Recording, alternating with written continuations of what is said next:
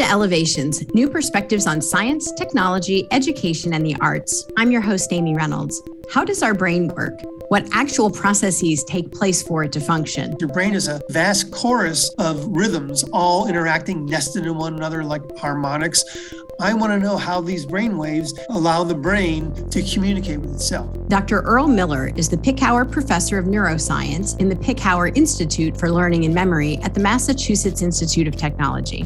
He started on that path while earning his bachelor's degree at Kent State in 1985, later completing his PhD at Princeton. He's a pioneering researcher into the brain's neural basis of executive control, which includes working memory, attention, decision-making, and learning.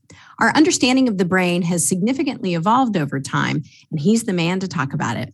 Welcome, Dr. Miller. Thank you. There's been some significant change in the past several years in our understanding of the way the brain works. How did we used to understand it? Well, way back in the 20th century when I was a student, we used to think of the brain as kind of being like clockwork. Every part of the brain had one specific function. It did one thing and one thing only. The main building blocks of your brain are neurons, brain cells. There's hundreds of millions of them in your brain. And we used to think that each neuron had one particular function, like gears in the clock, and then collections of neurons, different parts of your brain did something very specific. And that's not entirely wrong. Different parts of your brain do different things. And now here in the 21st century, we now think of the brain as more of a product of emergent properties, interactions between the parts, not parts working in isolation one at a time, but the parts interacting together to produce emergent properties like brain waves and dynamics and things that only happen, you can only see when the parts are working together. Why is it important to think about the brain this way now? Obviously, we want to know how it actually works, but what's the significance of this contemporary understanding? The way we thought about it before wasn't wrong. It was a necessary stepping stone to get to where we are now. I mean, if you want to figure out how something complex like the brain works, you first have to figure out its parts. And only then can you put the parts together. I think the significance is just what you said, is how the brain actually works. It's your brain, it works by electrochemical signaling. It's a vast array of networks, and all these networks are going to interact together and influence one another. And that's really the way the brain works. And we also had technological limitations that prevented us from this more global, holistic, emergent property way we're thinking about the brain now. Our technology limited us to study the brain only one piece at a time. But now we have advanced technology, we have faster computers, we have ways of studying these dynamics. So they give us insights into things we couldn't see before. Interactions like brainwave, it's becoming more and more obvious that that's where higher cognition lives in your brain. As our knowledge of the brain grows, what intrigues you the most about what we don't know yet? Consciousness. That's one of the big mysteries of brain function. Why are we aware of our thoughts? We have theories on why it's helpful to be aware of your thoughts, but why is it that you have a lifetime of knowledge stored in your head, like literally a lifetime of experience and knowledge, and yet you only can express a small portion of that at any one time. You only can really think about anything at one time, be aware of those conscious thoughts at any one time. It really is one of the biggest mysteries of brain function. And then, of course, another way of thinking about it is that hearing cognitive dysfunction in neuropsychiatric disorders, that's the next great frontier in neuroscience. And that kind of insights into cognitive disorders are coming more fast and furious now than ever before, because we have this more holistic way of thinking about the brain. And we're actually studying the brain more on the level of what it actually does.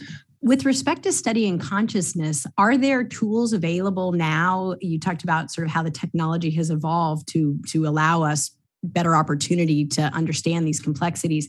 Is that something you could see us understanding maybe in our lifetimes? I could see us understanding more in our lifetimes, and we are understanding more as each year passes. The main difference between the way we thought about the brain before and the way we think about it now in relation to consciousness is that this holistic approach is the level at which consciousness operates. Because what is consciousness? Consciousness is this unified whole of experience. When you're sitting in a room now, you have the feeling of what the room temperature is like, you have sights, you have sounds. It's all one integrated picture your brain puts together. So consciousness in the end is going to depend on your brain integrating a wide variety of information, getting your brain all on the same page. Consciousness is more a product of large pieces of your brain, not just one place in your brain. Probably it's large bits of your cortex all synchronizing their rhythm, synchronizing their activity, synchronizing the information they carry. So one major theory of consciousness is integration of information. In order for an entity like your brain to be conscious, it has to be sufficiently complex and it has to integrate information. So what do I mean by complex? Let's say that I'm reviewing job applications. If I'm doing that alone, that's not a very complex system. Now I put a committee together of, let's say, a dozen people reading job applications. Now you have more of a complex system. There's more elements. But then the other key element is the integration of information. I have my committee of 12 people reviewing job applications. If we all review the application separately, don't really discuss it among ourselves and just vote at the end without much discussion, that's not going to be a very conscious system because there's no information integration. But if you have your committee all working together, discussing the applications, going back and forth and coming to a consensus, that would be a system with more consciousness. And that's what your brain needs to do. It needs to pull together all these complex elements and get them talking and integrating information, talking to one another and pulling things together like a really huge committee. Now, back when we studied the brain one piece at a time, we had no idea how the brain could put all this information on the same page.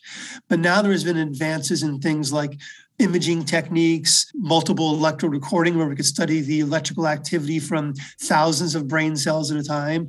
And we could see how brain cells, neurons, how they synchronize their activity during states of consciousness. It's so fascinating. Thanks so much for taking the time to talk with us about this today. Sure. My pleasure. Thank you. We've been talking with Dr. Earl Miller, Kent alumnus and Picower Professor of Neuroscience in the Picower Institute for Learning and Memory at MIT. Elevations is produced by Joe Gunderman and John Nungesser. I'm Amy Reynolds, Dean of Kent State's College of Communication and Information. Join us every Saturday morning on 89.7 and hear this and past interviews at wksu.org/elevations.